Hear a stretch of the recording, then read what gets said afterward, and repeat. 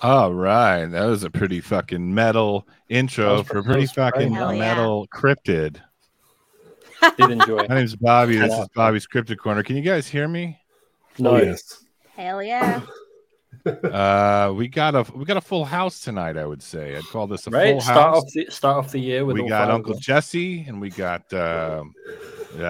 what's that little girl's name that lives next door? DJ's best friend. What's her name, guys? You know what I'm talking about. Kimmy. I have no idea what you're talking about. Kimmy Gill. We got Bree, Kari, that's me, Jamie, allegedly. And Tony's here per usual. Kraken Slayer. You guys wanted me to introduce you, right? No, that was horrible. No. Everybody, welcome to your Tuesday night. It is time for Bobby's Cryptid Corner, where every Tuesday we talk about the weird, the creepy, the cryptid, and all things weird, paranormal, whatever it is, whatever we're weirdly into. Named after our wonderful Bobby over here, who did not know how to intro the show, but that's okay, because as a team, collectively, we all figure it out. What are we here to talk about today, Bobby? Full House references. We're talking about the most metal monster of the deep, the cryptid, or is it the Kraken? We haven't done a aquatic cryptid in a while. No, we have not. No. But I think before we even get into it, though, do we have a video we're going to show? Yes. There's some let's Wait, Bobby, you want to talk a little bit about it first, or no? Yeah, I was going to say there's some very recent Sasquatch footage that came out off the coast of Ontario, I believe, or one of them lakes or rivers in Ontario. And it's pretty compelling because there are people saying this is some of the best footage in a very, very long time. You want to? We'll be the judge of that. We'll be the judge of that. So these are people on a boat, and if you watch here, it'll kind of boat folk. Zoom in a little bit, and you can see a kind of auburn, hairy creature walk across where those rocks are there in the center now. This video is going to play like the full raw. Okay. Pretty wild, and it'll get closer and it'll get to a close up. Yeah. I love that they drove over there. You're gonna make me turn into they actually mysterious science curry. Yeah, they actually saw it while they were filming, which is interesting because a lot of times, like, there's certain footage out there of people like just kind of looking at their vacation camping footage or whatever when they get home and they see something in the shot there. But this, they seem to have saw it and then, hey, let's move the boat over there and see what that thing is. Yeah, look at that.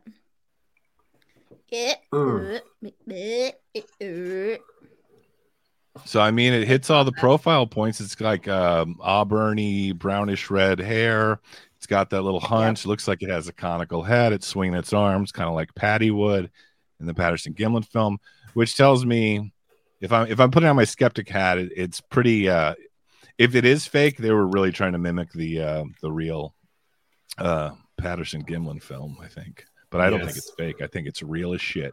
No, I agree with you. It definitely mimics the Patterson-Gimlin in the way it walks and everything. It's very on point with it. Which could either add credit or take away credit. So I don't know.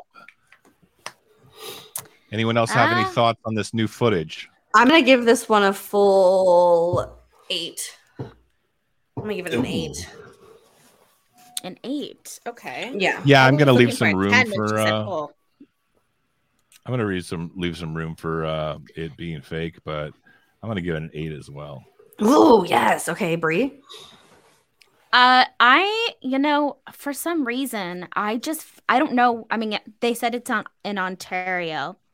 We already know that Canada is one of the heaviest spots for Sasquatch, Bigfoot, also because it's so dense and it's forestry, and there's actually not a lot of people that live in Canada, surprisingly. Which I had no idea about until recently. For like especially compared to the landmass. Yeah, for sure. Like if that was here in the States, I mean, Jesus, I feel like their entire population is maybe just California's population. So, I mean, it's a great spot for the Squatch to be chilling, and I guess I have to. I'll give it a 6. Just go for really? All right, Kari. Well, I can't see any signs of it being CGI, so I'm leaning towards it just being a dude in a suit. Kind of like that thumbnail. You've actually seen a Bigfoot. What I thought was a Bigfoot. I don't know if it was Bigfoot, but no, it was. Oh, stop! Cars very skeptical. It's definitely not a bear.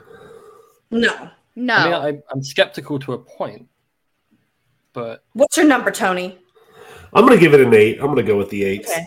Yeah. I watched a lot of footage of gorillas. It could either be or not. I don't think it's okay. You're middle bitching in terms of it actually being Bigfoot. No, I don't think it is. I think that's someone in a suit. Because it's not CGI. Because it goes behind the tree and it's really stable with the frame rate. That's all fine. I think it's just someone in a suit. Also, why did they turn the boat towards it? Oh, I would. Let's go. I'd be like, nah. I'd be like, let's go. Bree would definitely be like, let's go. I've seen her in action. She was walking towards shit. Absolutely. But yeah, I mean, if it's a hoax, it's a really good one, I would say. I was watching unless it's tapping on the tent, then you're terrified. I'll give the video in terms of it being Sasquatch, I'm gonna give it a 0, big fat 0. Wow. Okay, listen. Can I speak for a moment here? I would like to say that Kari, if this is someone in a suit, that's a pretty big fella. And he seems to fill out the suit pretty well. You know what I mean? He's a big one. It could just be padded. I just can't imagine. Yeah, but look how tall it is. I mean, if you compare it to the rest of the trees. Yeah, but there's no way that to tell. That head is above. I know, but I mean that's a pretty large. He goes behind that tree there. Yeah. His head is up here. Yeah, but the tree, because he's higher than the base of the tree. He's behind where that tree is. When it zooms in, you'll see it better. If they would have went over there and done a comparison, somebody stood on the rock where the... Yeah, that's what we need. Yeah. Yeah, and I was watching some footage of gorillas walking upright a little while ago, and it looks a lot more awkward than this. This looks like yeah. No, this literally looks just like the Patterson gimlet. It's very identical to the stride. It just doesn't look back. It just doesn't look back. The way the arms swing. When he first comes in, you see the light. You see the light on the face, and he's looking towards the boat, and then looks at where he's stepping. Yep. What are we drawing from that? He clearly sees that they're coming over there. See, right there is its face. Oh yeah. It's ooh, I see you.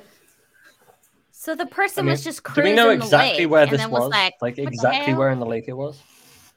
Lake Ontario. For all we know, there could be a whole camp right behind that tree line. So.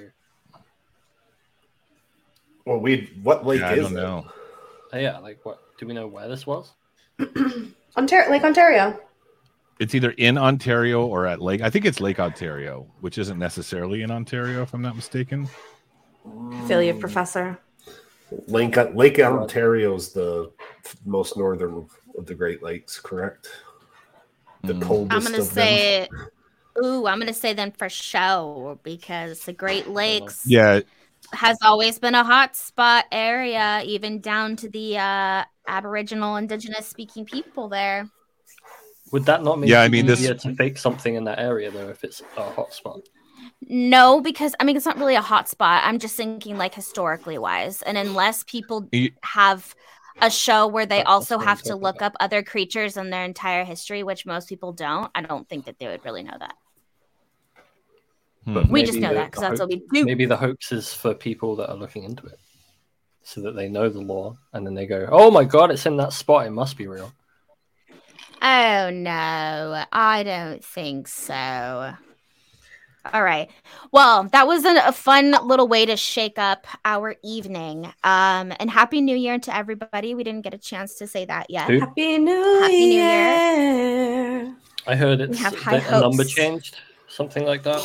A number changed. I have hope. Yes, it's been like 2023 years since Christ was born. The year of our Lord.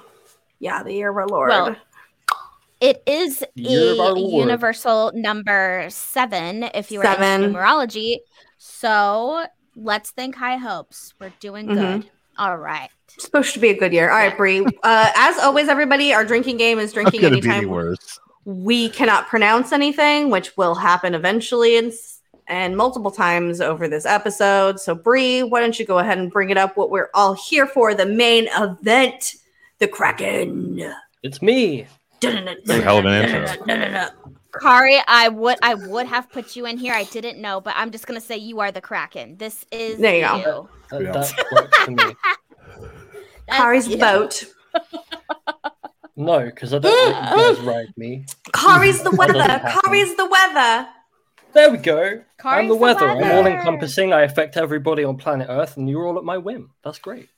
Can you guys just see how hilarious I look right here? Mm-hmm. I love it. We all look so cute. Which one are you? Oh, the little red hat. Oh, yes. I put my face on like this little like Humpty Dumpty face and just put my eyeballs. Why didn't you do Dora face? I don't know. Dora. It's a new, because it's a new year. It's a new Dora. All right. God, I love the Kraken. Go ahead, Jamie. Well, we can go back and forth. The Kraken. There's 5 of us. Is from Scandinavian folklore. Its origins, the word Kraken is derived from the Norwegian Kraken or Kraken. It'd be Kraken. Kraken. Crake. It's not in Kraken. Well, I tried my best, so drink then. So why? So drink. Crake, who's on? Okay. In Norwegian means malformed or crooked tree, and the Kraken is frequently seen off the coast of Norway in the early 12th century. Ew. I have also heard that it could be translated in other Scandinavian cultures as unhealthy animal. Oh. Yes. Interesting. We're gonna go like mutated maybe. We're gonna go one by one here. So everyone's gonna be the captain after Jamie. Now we're gonna have Bobby, and then everyone goes down for a slide. Sounds good? Sounds good. Yeah. There's one thing to know about the Kraken. It is its physical features. You may have heard, you may have thought, you may think Kraken, if you're like me, you might think Kraken like from Clash of the Titans, where they took some liberties, the movie, I mean, they took some liberties as to what a Kraken actually looks like. But traditionally speaking, it's basically a giant squid, a very big giant squid. Squid, go back, please. Aggressive tentacles, sharp beak-like or a parrot-like. Looks like a big ass squid. I think there are some incarnations that look more octopus-like as well, but more or less it is the giant squid, which we will get into whether or not is this a cryptid or is it? Oh not? Yeah, we're definitely we have a lot of material here today. Yeah, dense. I don't know why, but I had written this a sailor's worst nightmare.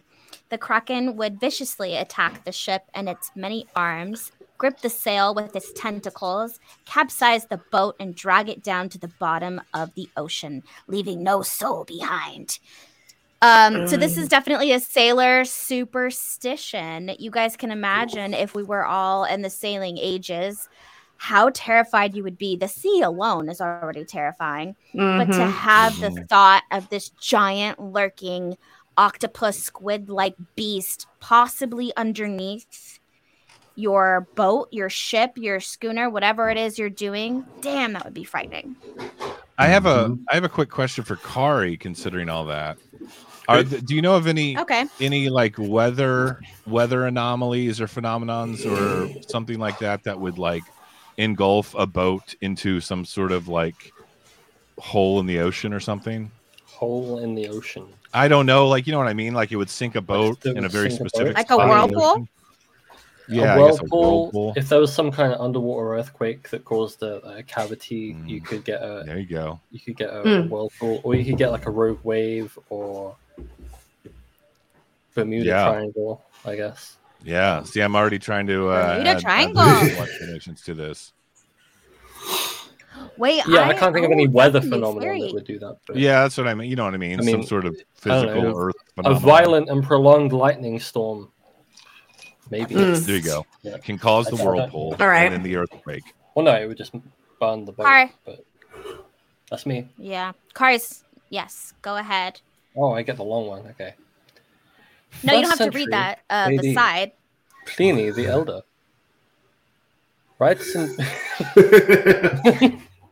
writes in Book 9 of his Historiae Naturalis, Natural History, of a sighting around 150 BC in the Roman province of Betica, southern Spain. I mean, I could read that Latin, but can you imagine 150 BC? So this is our very first introduction, technically, to what this creature could be. And Tony gets to read the long one. Oh my! Well, they thought they had to encounter with some monster. Who wrote this? For old people. Old people wrote it. I mean, this is 150 BC. It's Pliny. It's 150 BC. They spoke differently. Yeah. Mm-hmm. And it's translated from Latin. Did you just say Pliny? Pliny was his name. It's Pliny. Did I? Is that what I said? They thought they had an encounter with some monster. First of all, some people would argue that his name is Plenty. Ooh. All right. I mean, with its terrible vapor, it drove away the dogs. There's dogs at sea. Always. And with the ends of its long tendrils, it would lash them. Sometimes, with its stronger arms, it knocked them as with clubs, so that it was with difficulty they were able to kill it with several 3-pronged spears. Its head was shown to drink. Ulysses? Lucullus. Oh, Lucilius. I was right, yeah. Is it? Somebody Google that. And was as big as a barrel. That would contain 15 and... Wait, what? Foray. Its head. Lucilius. There, sure. Oh. Okay, what? Just everybody get to Euclides. Like what? And its beards I quote the exact words of Tribius, a man could scarcely encompass with both his arms. They were full of protuberances like clubs and 30 feet long. The cavities or cups, sounds familiar, and hollow vessels were like great basins, and the teeth were conspicuous for their size. The remains were preserved for a wonder and weighed 700 pounds. That's a big bitch. Yeah. Yes. That is a very nice way of articulating what he had seen, and it's definitely that part that you were saying, Tony. You're like, sounds familiar. With the hollow vessels, it's like instantly we're talking like octopi, squiddy suction arms.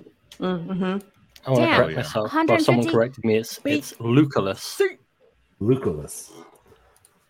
And actually, Tony, Trebius. It's what? Trebius. I don't know. I just made that up. No. All right, go to the next one. Brie, I got it. Okay, and let's let someone read without maybe, interrupting. Copy pasta. So the next instance we have is Francisco Nigeri, who wrote the Vagino Viaggio.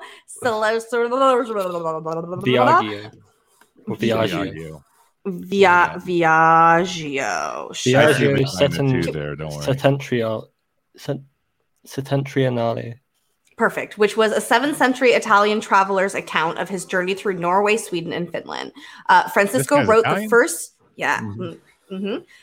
Francisco wrote the first description of the Kraken and called it a sucukrak in the 1700s. And he describes the sucukrak as a massive fish which was many-horned or many arms.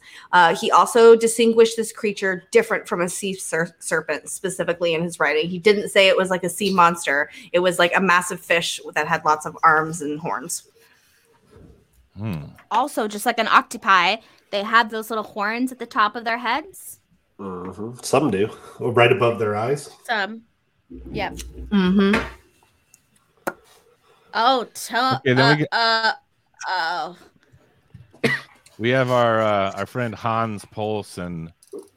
Hans Poulsen, Edge. That's what I kept reading it as. Edge. He's edgy. He's edgy. Now this motherfucker sailed from Greenland in about 1734, and he became the apostle. Is that what that says? Mm-hmm. Yes. Of Greenland.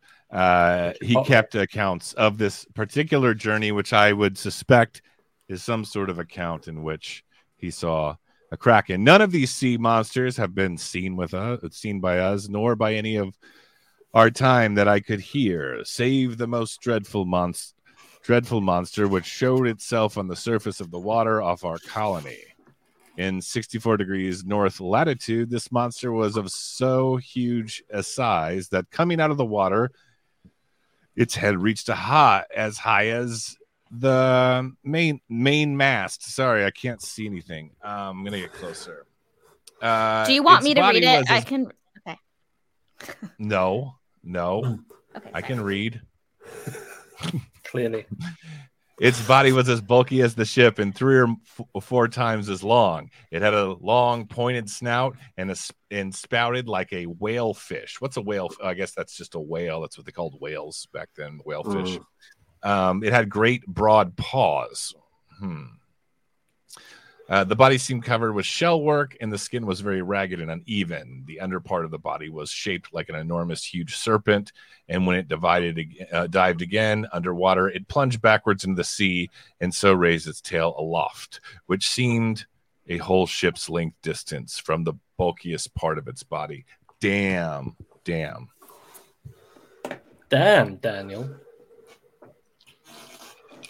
What the? People started calling it the Great Calamari, and this is an artist depiction back in that day of the Great Calamari. Calamari. AKA the squid. The squid. The squid? The squid. That's French. Oui. The squid. Oh, oui. The year was 1735. Carolus Linnaeus' book Systema Naturae had just been released.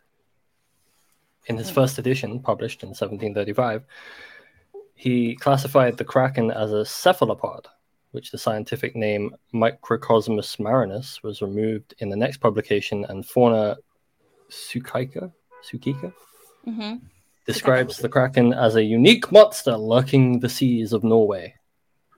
So this seems to be like accepted. Even back in 1735.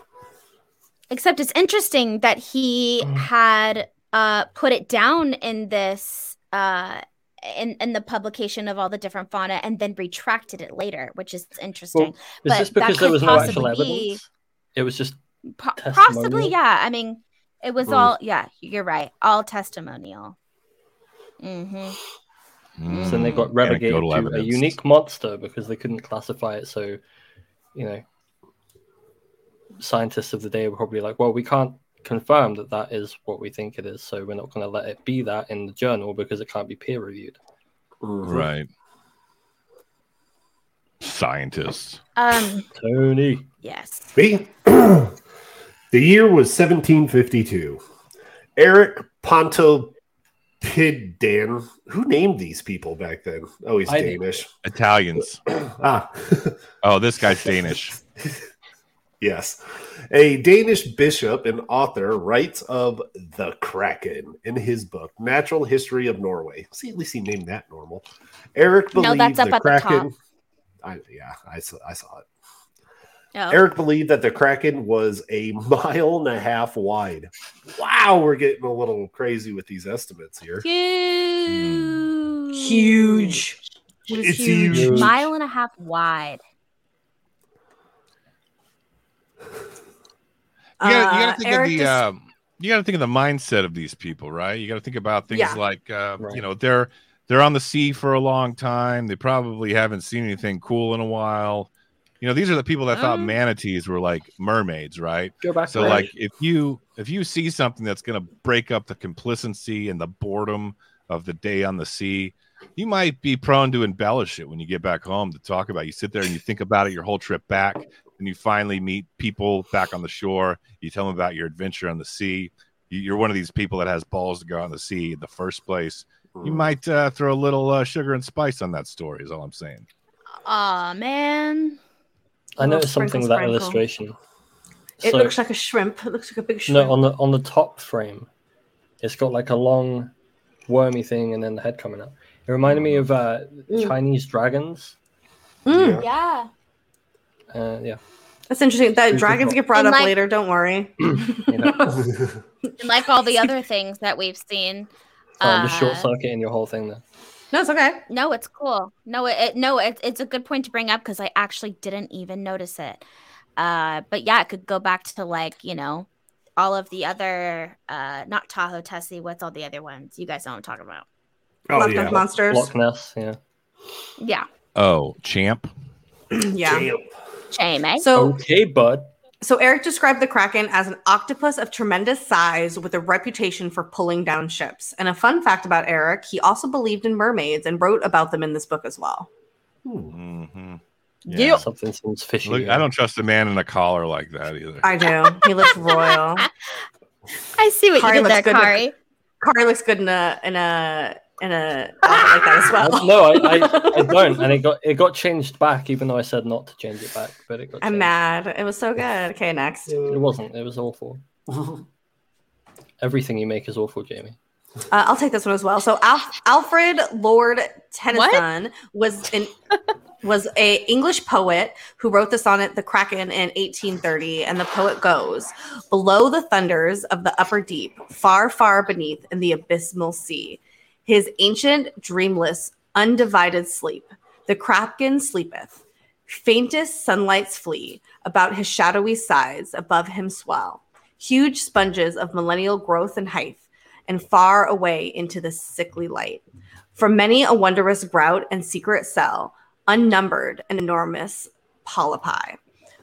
Winnow, with giant arms and slumbering green, there hath he lain for ages and will lie, battering upon huge sea worms in his sleep, until the latter fire shall heath the deep. Then once by man and angels to be seen, in a roaring he shall rise, on the surface die." Got a little Lovecraft at the end there. Very. It did. I'm a little bit mad that the last line didn't rhyme.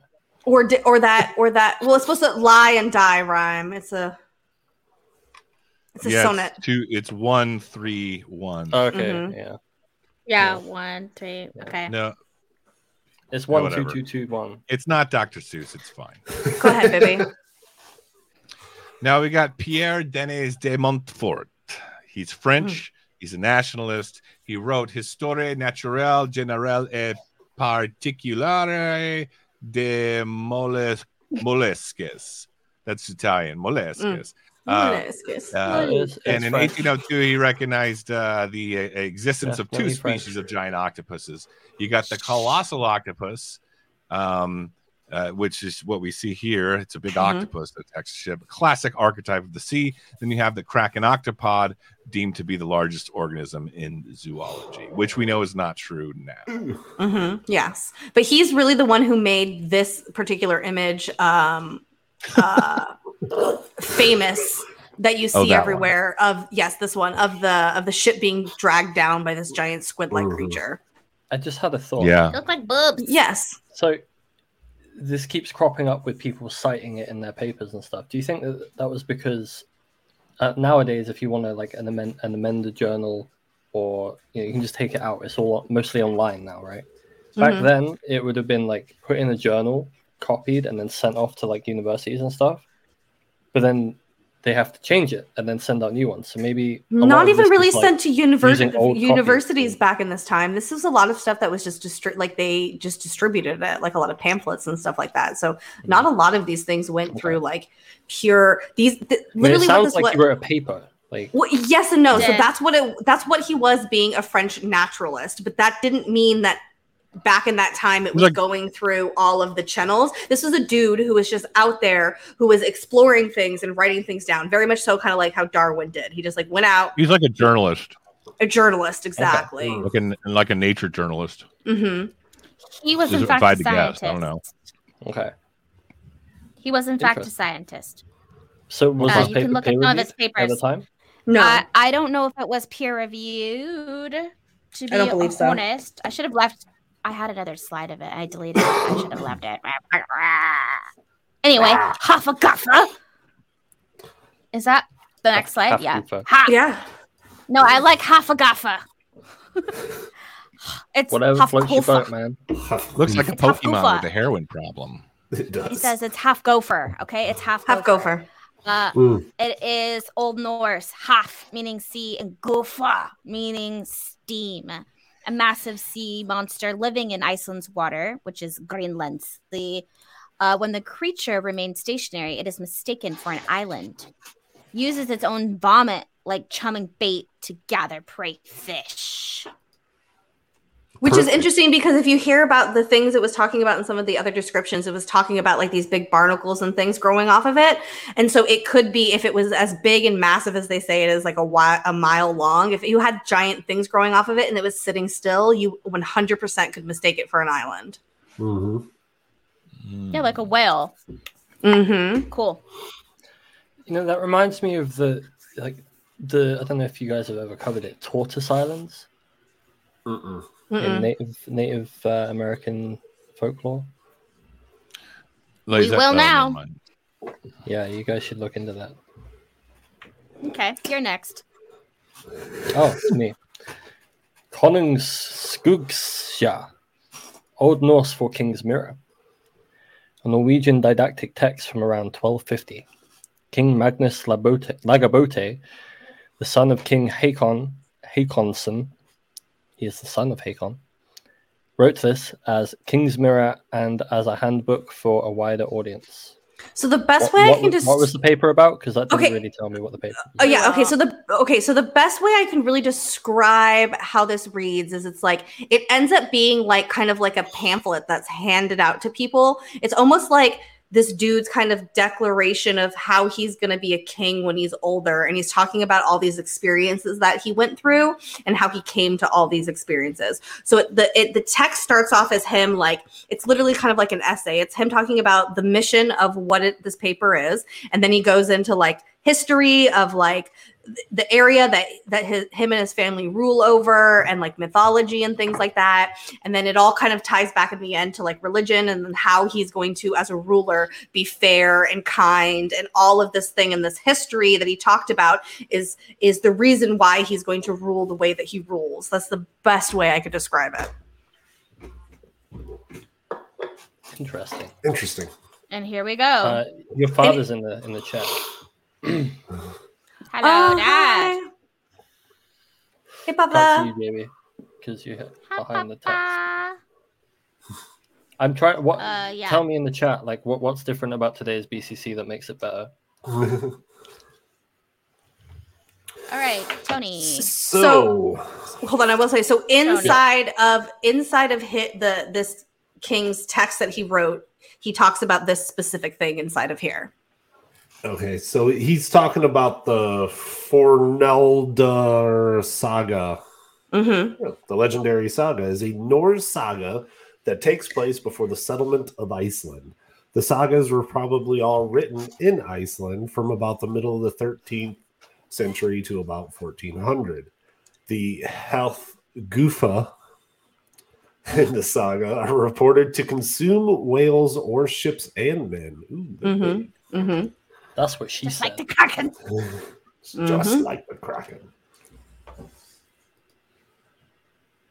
So yes. Now we're getting to Lovecraft's Cthulhu. Cthulhu is a great old one who lies in a death-like slumber beneath the Pacific Ocean in his sunken city of Riley. It's pronounced Riley. And the great old ones are a group of unique malignant yes. beings of great power. They reside in various locations on Earth and once presided over the planet as gods and rulers. We all know I can't read. Baby? This is how can we settle this right now? How are we pronouncing? Is it Cthulhu? Cthulhu. It's Cthulhu. It's Cthulhu. It is debated. It's not debated. People just say it wrong all the time. Then I get confused. It's Cthulhu. All right. Okay. Fight, and whoever wins, that's what we'll say. This is a hybrid of an octopus, a dragon, and a human all in one. Vaguely anthropoid outline, but with octopus-like head, whose face was a mass of feelers, a scaly, rubbery-looking body, prodigious claws on hind and 4 feet, and long, narrow wings behind. A pulpy, tentacled head surmounted a grotesque and scaly body with rudimentary wings. So we are accepting that this is fiction at this point, right? We all hope so. I mean, he is only an author, for right? Cthulhu. Only he for is a magician, Cthulhu. though. And I think the point of pointing this out is that a lot of it's very easy to confuse Cthulhu and the Kraken together. But in Lovecraft's version, if you look at the text, he does describe this creature with wings, and you can see where he got his influence, his inspiration from the original stories of the Kraken. Sure. Yep. Yeah. Totally. Like Cthulhu also daddy. has an army of fish people, by the way. Yeah. That's dope. Oh. It feels almost like Atlantean. This whole very thing. Atlanteus, yes.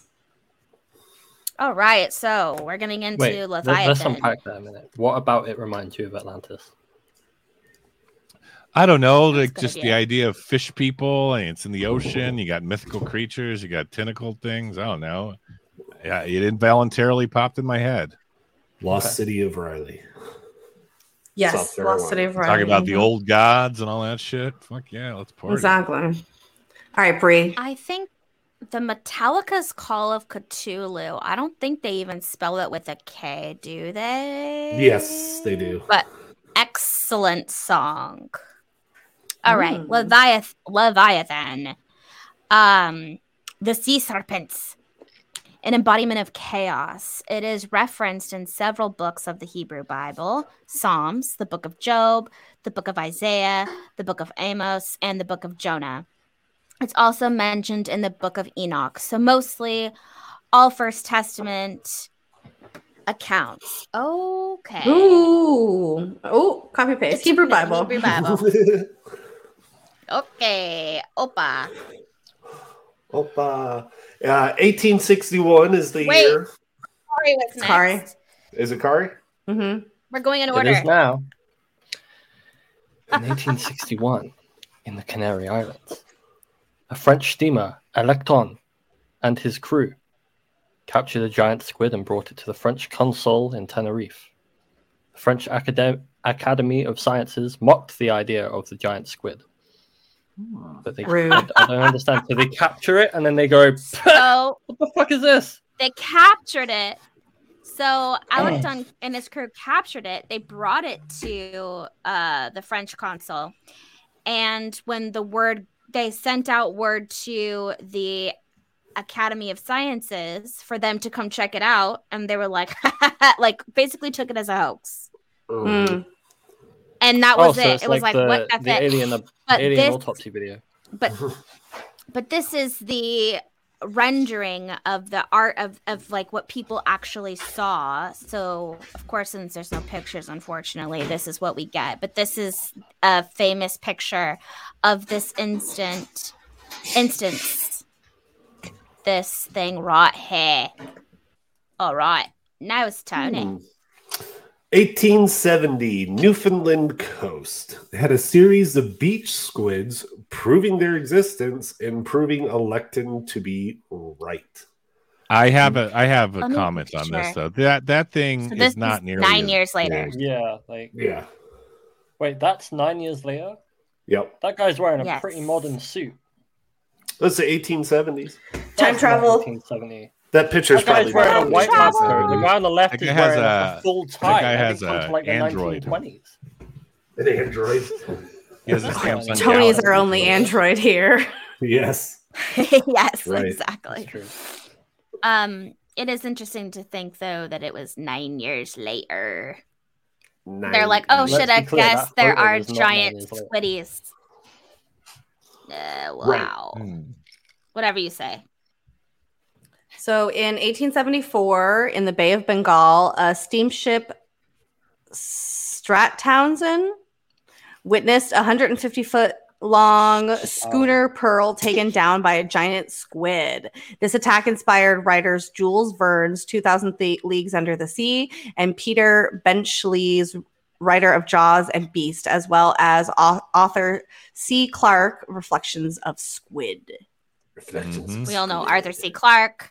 The Beast, who brought that up earlier? Someone in our chat brought that up earlier. There was a very not very good 90s not made for TV movie based on Beast. And this was around the time, I'm sure we're going to get into it, this was around the time when they finally did discover a giant squid. First, we are going to read the account, because this is a extremely famous account, basically of a shootout, like with cannons and everything, towards a kraken. So who read last? Gee. I don't remember. I'm gonna say that you need to read this brief because it's so small. Okay, there's two of them. So Bobby, can you read? Can you see it or no? I can't read and I can't see. Hold on, I can read. I'm gonna full screen you guys. Yeah, just full screen it. You have glasses. Damn. These are blue blockers. Oh, never mind. Thanks for calling that out. A great mass rose slowly out of the sea, about half a mile off on our larboard side. I'm not a sailor. Remained spread out, as it were, and stationary. It looked like the back of a huge whale, but it sloped less, and was of brownish color. No, color, that's how you spell it over there. Even at that distance, it looked longer than our craft, and it seemed to be basking in the sun. It's getting a little tan there on that squid. What's that? I sung out to the mate. Blessed if I knows. Barring its size, color, and shape, it might be a whale, replied Tom Scott. And it ain't the serpent, said one of the crew, for he's too round for that eerie critter. By this time, three of the crew, Bill included, remember Bill from earlier in the story, had found axes and one a rusty cutlass. And we're looking over the ship's side at the advancing monsters. We could now see a huge oblong mask moving by jerks just under the surface of the water in an enormous train following. God, that's fucking scary the way that's... You think about a giant underground fucking locomotive, and that's a sea monster. Exactly. The wake or train might have been 100 feet long. Imagine that. 100 feet. Well, you're saying the ocean is scary as it is. Yes, it is. Yeah. We don't need these things to keep it scary. Let's finish what Captain James Floyd had to say. And the time I have taken to write this, the brute struck us, and the ship quivered under the thud. In another movement, monstrous arms like trees seized the vessel, and she keeled over. In another second, the monster was aboard, squeezed in between the two masts. Bill screaming, "Slash for your lives." But all our lashing was to no avail, for the brute, holding on by his arms, slipped his vast body overboard and pulled the vessel down with him. We were thrown into the water at once, And just as I went over, I caught sight of one of the crew, either Bill or Tom Fielding, squashed up between the mass of one of those awful arms. So the story goes, Captain James Floyd writes this letter, and only him and 4 other members of the crew survived this battle. So we have the whatever his first boat was, like Squishmardarsh. I think it sounded like that. Squishmardarsh. Watching the Pearl, another ship, a schooner, go down, and they're trying to help them, but instead basically everyone besides 5 people die. And just you think about how this carried on, not just from all the other stories and like the Jaws things before, but you can also think Pirates of the Caribbean, the Black Pearl, right? This ship that went down was the Pearl. You had how many ships were called the Pearl? Probably quite a few. No, just this 4,000. No, just this one. It's like John or Tom. It's as common as Enterprise. It's also what I just call my one. Clam. Your clam? Yeah. I had clam chowder. Her name's Pearl. Yeah, you did. Wow, here we go. Now we're getting through with things. All right, Kari. I'm still how do we take these? Anyway, I had lobster bisque for dinner. There's nothing for me to read. I win.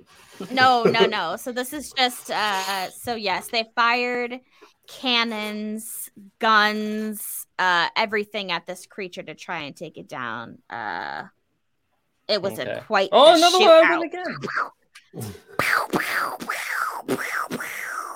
And then This is an old illustration showing the sailing vessel attacked by an octopus in the Indian Sea. I remember Ancient Aliens doing a whole episode on like mollusks, I guess, or like octopus. Oh yeah, saying they're not from Earth or something like that. But like, what was the alien angle to that? That they were just like renegade DNA, and it doesn't make sense. If they exist. They're pretty much alien. Yeah, because they're so intelligent, like the way that they are. Yeah, how they can like communicate, do tasks. They understand like how to open and like close things. Like they're very highly intelligent. So my wife refuses to eat pork because pigs are so smart.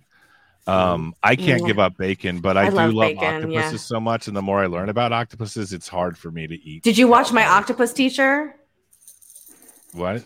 Did you watch My Octopus Teacher? Is that a movie? It's on Netflix. Yeah, Netflix. Go watch it. It's my movie recommendation for you, Bobby. Is this like new? Is this a new movie? I have seen it twice, and I have cried like a baby both times. Yeah. Sounds right up my alley. Anyways, if you want to learn about it's a documentary about an octopus, like a man and an octopus and their special relationship. It is really fucking intense, and it gives me the chills thinking about it. Oh, it's like I saw that on The Boys. Like, what? The relationship between a man and his octopus was on the second season or the third season of Boys. With my god, no, not that. Okay. Kari. Yeah. It's all you, love. It was broke. You don't have to read. I can read. 75. I can read, Bree. I'm not stupid. I mean, I don't read. It's okay. You don't need to read this better than all of us. You know all the big words, all the Latin I'm words. Smart. It's because you're British. Bastard. The weather fine and clear. The wind and sea moderate. Observed some black spots on the water. And a whitish pillar. You can never keep it up, and it's so good. Keep it up. Like a third. I know, and then you give up. Above them, the first like bloods there. I took, all to be breakers. As the sea was splashing up, fountain-like about them, and the pillar, a pinnacle rock, bleached with the sun. The pillar fell with a splash, and a similar one rose. They rose and fell alternately. What? Alternately. You said it right. Alternately. Alternately, in quick succession. And good glasses showed me it was a monster sea serpent coiled twice around a large sperm whale. Well, Kari, I feel like we're underutilizing your English accent on this episode. I agree. We are. I need you to ham it up even more. You want me to ham it up? Sound like a pirate, goddammit. Let me get in the acting zone. Yeah. Here is the artist rendering here of the sea serpent, the sperm whale that was eaten here by the paling. And so what people assume here is that he did in fact see an octopus. He was just looking at one arm of the octopus that was there grabbing that whale and bringing it on down to the ocean. Listen, my cousin's sister takes offense to your accent. I do too. It's all right because I'm married to your cousin's husband's best friend's sister's wife's brother, who's also your daddy.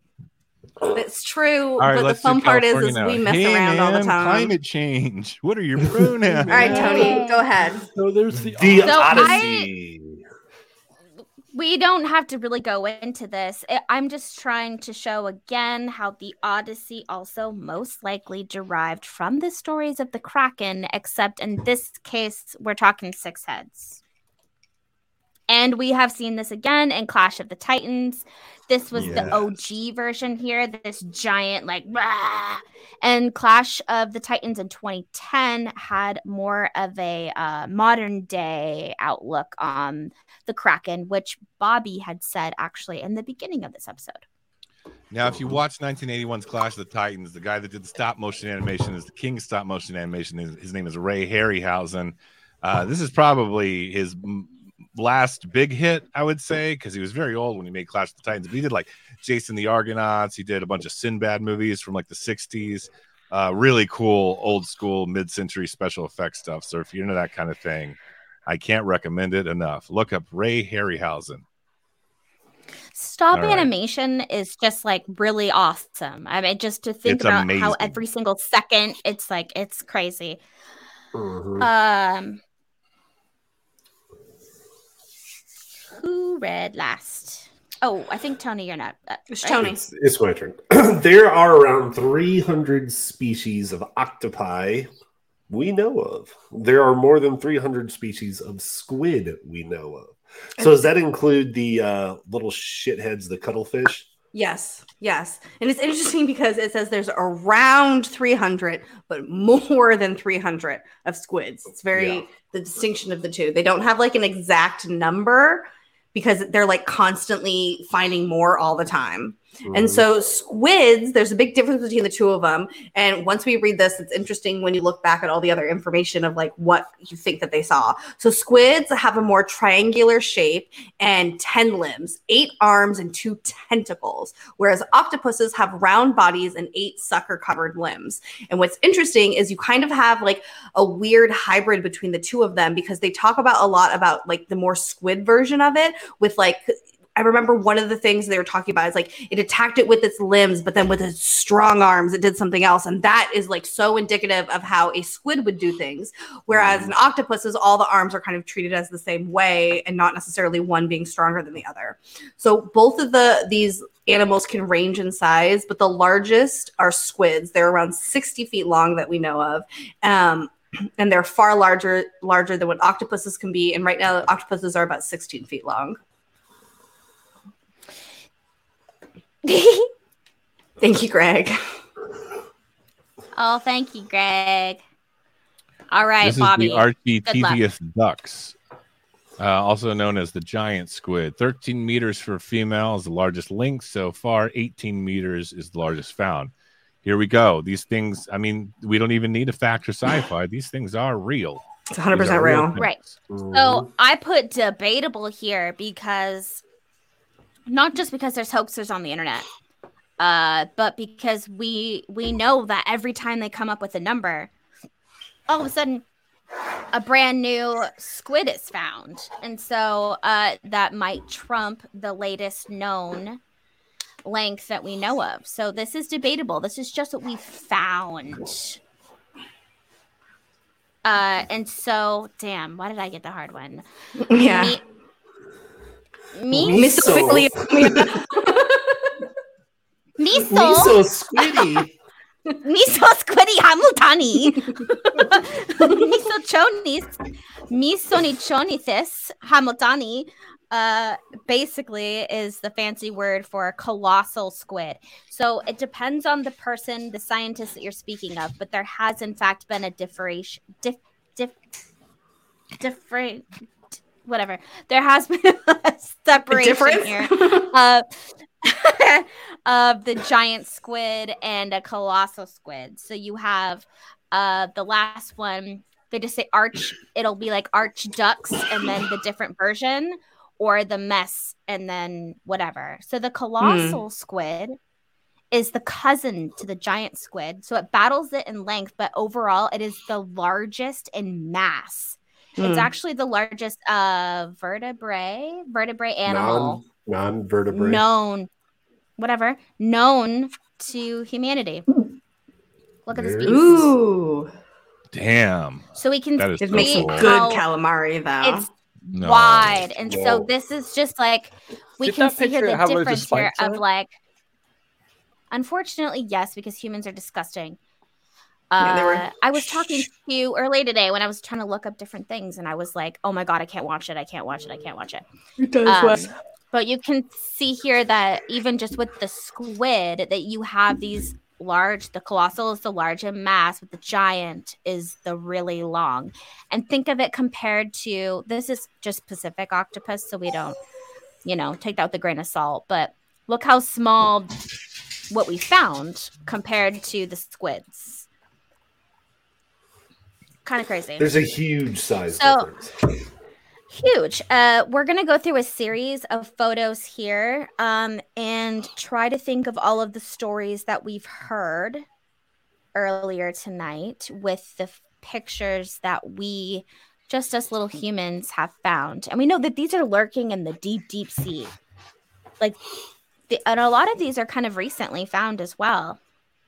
Like if I was swimming and I saw that, nope. Oh, wait, stop. Why does it look like it has a gnome face? This is a troll. Oh my god, okay. I told Kari that I actually think that this is an alien, and it is masking itself as the king of trolls of the underwater.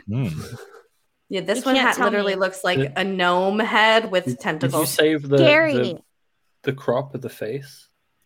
Yes. Ugh. Yeah. Tell me that's not creepy. It is. Are those little blue things? Are those eyes? What is? Yeah, that's that blue glowy thing. Is that its eye? Jesus Christ. And does this not look like a goddamn nose? Like, yeah, this is like so an eye, a nose, it's like one of those hat. like Greek masks. That's called pareidolia. Yeah, pareidolia for sure. But I'm also like dead serious terrified of this. This is what? I'm gonna start eating these things again. I was like, yeah, go ahead, Greek calamari for us all. Oh, I've never had any kind of seafood. That one looks like a danger blue waffle. Other than fish. Wait, are you serious? Wait, no, what? I'm serious. No, I've categorically refused to ever have sushi or calamari or anything. You've never had this one's not as scary. This one's not as scary. This one just looks like a sad upside down robot. Okay, this one is viral. I think we've all seen this one because it looks like a legitimate alien. Yeah, I saw this one. Oh. So this is off an oil rig, right? Mm-hmm. Yeah. Look at you embedded YouTube videos. How big is that thing supposed to be? Oh, wow. It's huge. It's fucking massive. It is huge. What the? It looks like something from Metroid. It does. Could you imagine if you were underwater? That's comfortable. I was like, if you were underwater at this drilling thing, I swear to God, there was a movie that was literally just like that. Yeah. Thank you, Shell. I mean, there's. Yeah, that was 7,800 feet down. Can I see that footage again? Can we play it again? Yeah. Pretty sure that was. Is that not meters down? Yeah. No, we're in America. Yeah. We talk feet. Dude, those things are aliens. Look how long. 7,828.49. I bet you that's fucking miles. It's not miles, Brie. 7,000 meters. It is miles. It's sea miles. Sea miles. Have you ever heard of SM? It means sea miles. fucking terrifying. It is terrifying. And the thing is that if they didn't have an oil rig there, we would have never gotten a video of something as big as this. Because like, when else are we just hanging around there? Oh my god! What if you were just swimming around and all of a sudden you were in like a forest of those like tentacle things? And you're like, what the hell is this? Then you look up like 60 feet and you see like the body of a giant. I think I would literally like drown and die, and like, because like I was like, yeah, I'd stop breathing. Like, I don't know, yeah, wild. I don't like any part of it. It's uncomfortable.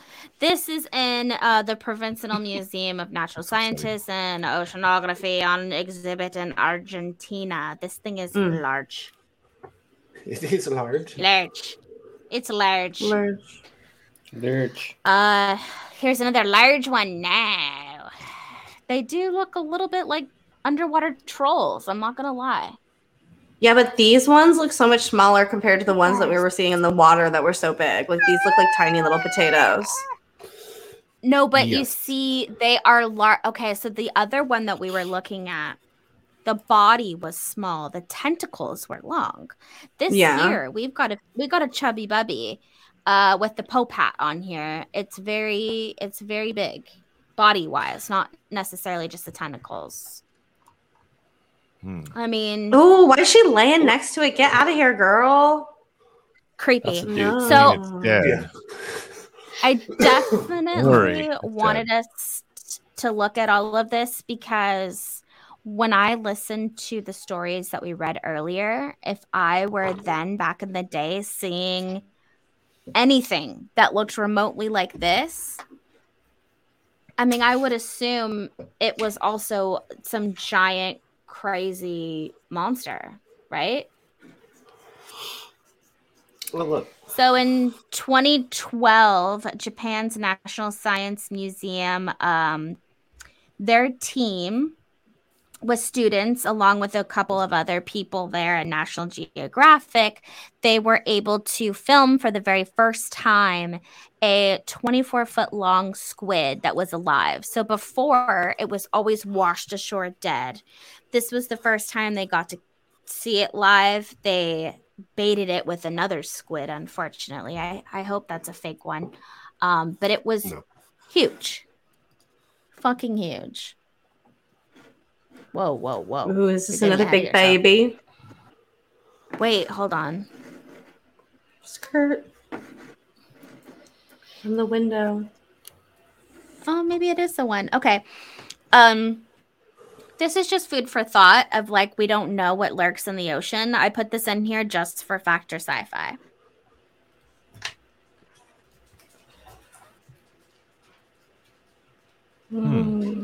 Looks like maybe a jellyfish. That's a jellyfish?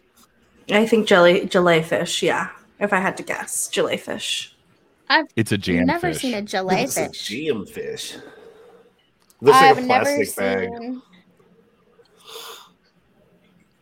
That just looks like it's something from I don't know. It does. Yeah. It is. Jellyfish. From the abyss. Jellyfish. It indeed So- is from the abyss. I forget what the explanation for that is, but it is some actual type of living creature. I can't remember if it's like a jellyfish colony or it's like some type of jellyfish, but it is a real thing. It's a jellyfish. It's a jellyfish. Jellyfish. It is. I've seen jellyfishes like that. You're just thinking of like the cute jellyfishes that they have at like the aquarium that like light up. First off, there are no cute jellyfish. Yes, there are. There are adorable jellyfish that have beautiful colors. They have deep down in the lurks of the ocean are big, giant, gross, dirty, nasty jellyfish that are all mangled and blobby. That's how they be. Ooh. Why are you judging? Yeah, why are you judging the jelly? I'm not. That's you. Yeah, I don't think you're ready for this jelly. I don't think you're ready for this jelly. I'm wearing my jellies right now. You used deflection. It was not effective. Did you guys know that because of global warming, that jellyfish global warming's not real? Okay, well, because of the rise in sea temperatures, it has overproduced mating for jellyfish. And so we have an unseen amount of jellyfish in numbers than we've ever seen before. And they have migrated in places in which we've never seen before as well, where usually there's a fertile period where they like migrate up north, they get impregnated, they birth them out, whatever. Then there's a cycle of life here. Now we just see boom. This is the baby boom of jellyfish. That is the era in which we are living in because of water warming. Well, I heard that on NPR as well. One time I went to the Monterey Bay Aquarium and I got to go backstage and see where they keep all the jellyfish and they talk about them. And did you know that jellyfish, like little ones, only have like a certain life cycle, like they only live for so long and then they die. Do you want to know what the place does with the dead bodies? Feeds them to the turtles. Yes, they feed it back to the jellyfish. It's the greatest source of nutrition for the baby ones. They just feed the dead ones back to the baby ones and continue the cycle backstage. They have like a whole little thing that they do. Circle. They suck out the dead ones, feed it to the babies. Then the babies, and then they grow, and then they go out, and then they perform, and then they die, and then they get eaten by their children. It's a circle of life. We're in the wild, in which we're in the baby boom of jellyfish. Well, that's good for the sea turtles because sea turtles eat jellyfish. But not good news for jellyfish contraception companies. That's true. I know. Their stock is tanking. It is. Right? That's why they keep throwing plastic bags into the ocean to kill. Did you know that on Catalina Island they have like a buffalo there? I believe it's like buffalo or some big animal. I want to say it's buffalo, and they actually give it bison. It's bison, and they give them birth control so that they don't mate. Sounds like they literally put birth control in their food and give it to them, and they're like, "Thank you, live here." Oh, humans are so virtuous. Yeah, but it's not like it's not like human birth control. It's like the fucking bison birth Planned Parenthood on Catalina. I mean, I'm just saying, if they do that to animals, imagine what they're doing to us. Oh, I know. Oh my god. Oh. Well, you know what? They're not trying hard enough. I made a mess. They're not trying hard enough. They're not trying hard enough. No, right now they want children. That's the thing that they're doing. They want more babies right now because there is an issue with not enough of the population because there's not going to be enough to continue to go on. Are you sure it's not the companies want to farm them for food? Yeah, yes. humans. I know, like literally, humans No, they're literally trying to cull everyone right now. No, that's the opposite of that. No, they're trying to breed more. They're like more. Yes. That's how they create chaos. So. That's what Japan's trying to do, anyways. Are we talking about culling of bison or culling of humans? Yeah, we're very confused. She's talking about how there needs to be more humans. Dennis is upset. Excuse me. Jelly saved me during the lockdown. It's marbles. It's marbles. Please apologize for your childish outlook. I apologize, Dennis. I'm so sorry, Dennis. I don't know what you're saying, but I mean, I think his picture's pretty cool. Sasquatch on a slice of pizza. Okay, wait. So Dennis is saying, excuse me, jelly saved me during the lockdown. I'm jellyfish, and it's marbles. Maybe the marbles was the name of the jellyfish. Ooh. Tell him, Dennis. We're gonna need a little more specific. Why don't we have this person come on for an interview about jellyfish? Yeah, I'm sorry, Dennis. I apologize. I don't know what I'm apologizing for, but I'm sorry for it. I was so terrified. I don't know. I felt bad. Oh my god. Hawaii. What happened at Hawaii? Hawaii. No, the lagoon that I was at. She saw John Cena and creeped on him. It's Hawaii. When I was in Hawaii, there was. You looked at an empty chair. That's what you did. Hawaii? Yeah. There was a lot of jellyfish in the lagoon, and I was terrified. And I'm like swimming in the water, thinking no one ever got stung. And then a lady next to me was like, "I was stung this morning, and it hurt so bad." Oh my god! And you just have to make sure that you're not allergic. So just run inside as fast as you can if anything happens. And then have your husband pee on you. Yeah. And then they said that wasn't true. And I was like, but that's everywhere in the world. What are you talking about? Of course it's got to be true. And they're like, no. They put vinegar on it. Yeah. Some shit like that. Yeah, vinegar. Brie, was that your last video? Vinegar. Yeah. We went through like 50 slides, like really Holy quick. shit, we went so fast. Wow. All right, well, I guess it's that time, you everybody, where we're going to talk about fact or sci-fi. Bibby, right off the top, take it. Oh, these are objectively real. Okay. The Cthulhu, I don't know, maybe. But yeah, Kraken or Cthulhu? No, I'm saying like the giant squid in which the Kraken would more or less be based on is definitely real. I think things like Leviathan is a little more symbolic, not to be taken as literally if we look at it from like a biblical context. Mm-hmm. And then Cthulhu is a fun inspiration of real life squid creatures mixed with the old gods. Mm-hmm. I'm going to go hard fact on the giant squid, though. So what number? What are we doing? A 10? 10. Oh, wow. Whoa. Okay, Bree, what about you? 10. Wow. Okay, perfect. Wow. Kari, I'm going to skip you because I feel like you're going to ruin it. So I'm going to fact it as well. Yeah, I'm going to fact it as well. Solid 10. What about you, Tony? Well, as we look back at the stories we were told here, the story.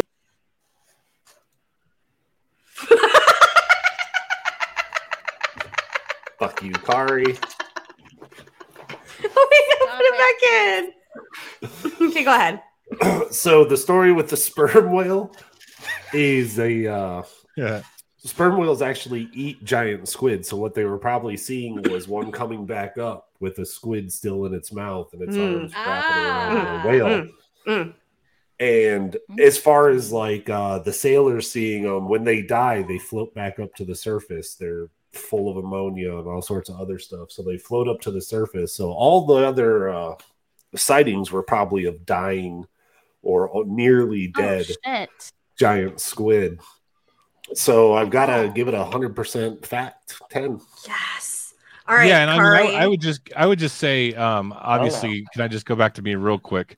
Yeah, sure. I think that some of the accounts are definitely embellished, but they are real. Okay, sorry. Yeah. Okay, Kari, go ahead, take it away.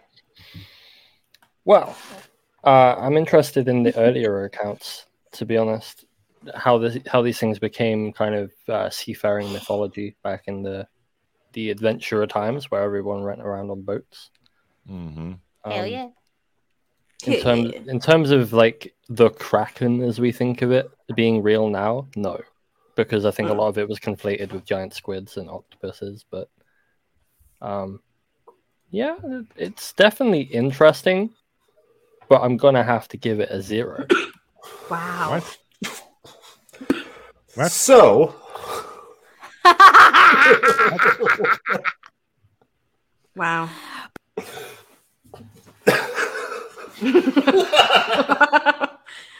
Dennis says that all mature men and women know about Shelley's marble racing.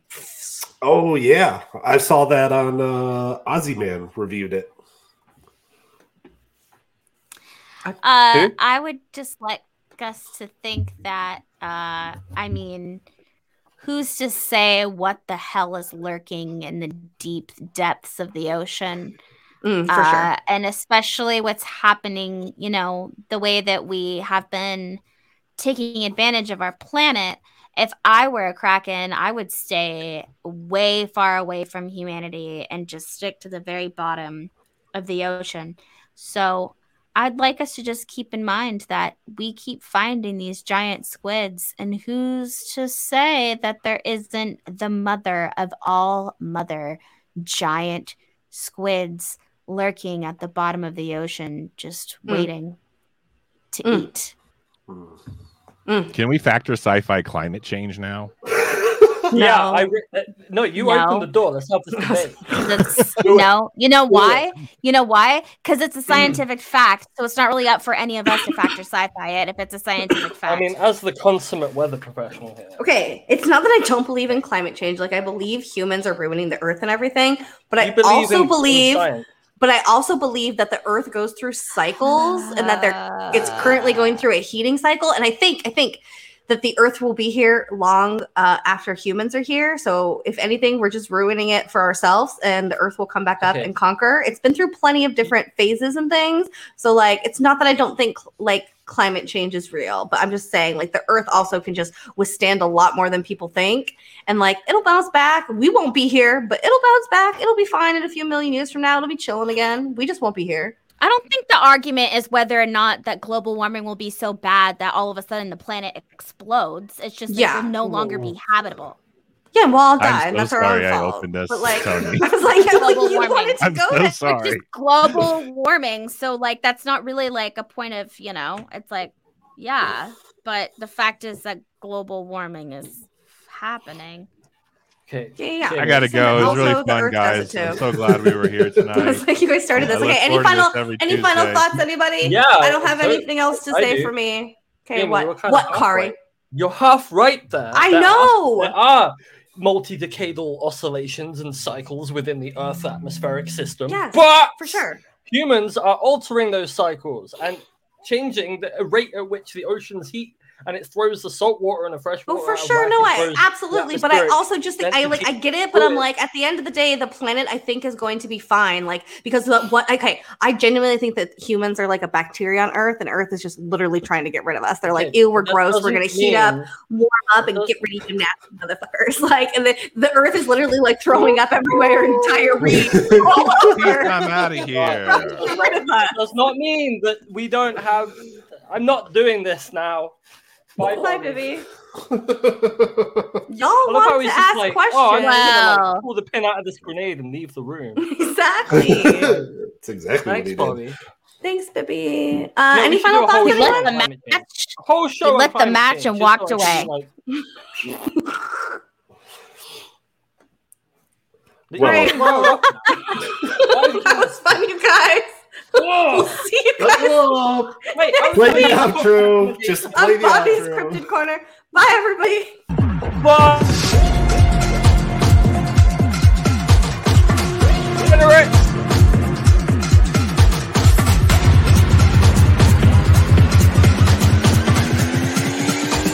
Climate change. Degenerate.